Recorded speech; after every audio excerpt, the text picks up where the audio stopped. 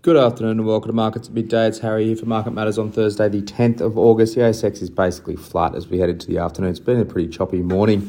We initially fell about 15-20 points, rallied all the way back to be trading up, but given all that back to be trading flat. So pretty choppy across the board, 73.36 we are at the moment. In terms of sector performance, energy is a standout on the back of some decent moves in coal names. Energy's up 1.97%, materials up 0.15%, the weakest sectors tech down 1.58% and utilities down 0.49%. The hottest stocks, Lake Resources LKE is up 33.33%, having a really strong rebound. This one on the back of a presentation out today. Sayona SYA up 7.69% and Boral BLD up 6.52%. They're out with numbers today. The weaker stocks Downer, DOW down 6.51%, out with a pretty weak update today. Imugene IMU is down at 4.35% and BRN BrainChip is down at 4% at the moment. Obviously, reporting season kicking off and well and truly underway. We'll start with QBE. It's a first half result out today for the insurer. It's down about 1.7% at the moment. It's a miss. NPAT of 404 million. Was about 10, consensus has it at 500 million, but there's a bit of contention around that one at the moment. Profit before tax was actually a beat. So the miss was coming from a higher tax rate impacting that result. Dividend of 14 cents per share was pretty weak as well. Gross written premium of 12.8 billion. That's up 10% on a constant currency basis. So really strong pricing power coming through for the insurer. Core operating ratio was weak, though that was impacted by a few one-offs. They maintained guidance for the full year. I think the numbers today, there's a bit of contention around this one. Like I said, they've changed a bit of a change to their accounting standards and what they're looking for there. And that's weighed on the result, plus a few, obviously, that tax issue too coming through. But overall, it's not a bad print from QBE. It's a bit disappointing. These guys are perennial disappointers to the market, so they've had a really strong run in the share price. We've seen this happen before in QBE a number of times, and they seem to come out and disappoint one way or another. We'd wait and see whether this one's an actual proper disappointment or if it's just changing the goalposts a little bit. Having a look at AGL next. That's been a really choppy start to the session as well for AGL. Initially trading up. Now, at the moment, it's trading lower by about 2.5%. It's really rolled off in the last half an hour, particularly around, probably on the back of their call that's out today. Their full year result is out.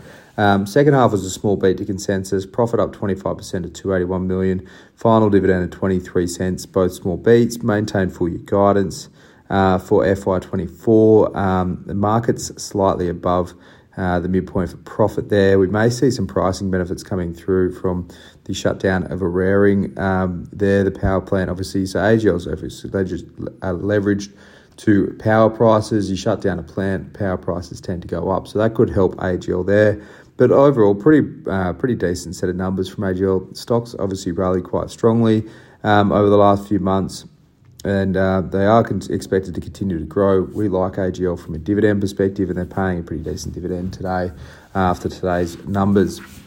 Have a look at AMP next. It's a first half result from the local wealth management company. Stock's trading up almost 4% at the moment, 3.8%. Underlying NPAT of 112 million was a beat. 2.5 cents per share dividend was in line. Australian wealth did better than expected, plus lower outflows in terms of FUM there. Only had 0.3 billion in outflows. Market was sort of looking for about $1 billion there. Their bank did okay. NIM's a slight beat. Their NIMs are pretty weak though, so they're talking 136 basis points for their net interest margin on the bank. When you look at that compared to CBA, which is over 2%, it's obviously a pretty big difference there. Obviously not having the scale hurts, and not being able to get the same funding sort of levels, it hurts as well. They're launching a simplification effort, which should save them 120 million in costs. It will cost them about 120 million first up, but 120 million per annum in costs. They've said they're withholding capital returns. So they've got a fair bit of capital on the balance sheet, but it's on the back of this buyer of last resort issue. They went through the courts with a number of cases earlier this year, and they basically got told that they need to front up some cash to buy wealth management books that they didn't really want and didn't think the price was fair. But basically, the courts have told AMP they need to front up with that cash. So they're withholding a bit of capital on the basis of that. and working through those issues, but it looks like they will appeal those judgments at the moment. Have a look at Boral next. BLD, full year result out for these guys. It's a beat. Revenue ahead. Margins pretty reasonable. So EBITDA beat and EBIT beat. EBIT of $231.5 million was a 10% beat to market. Guidance of $270 to $300 million. Market's at the low end of that, so a small beat to guidance on that as well. Overall, pretty decent result for Boral. They're talking to really recovering their margins, which is a positive and sooner than expected. So managing costs.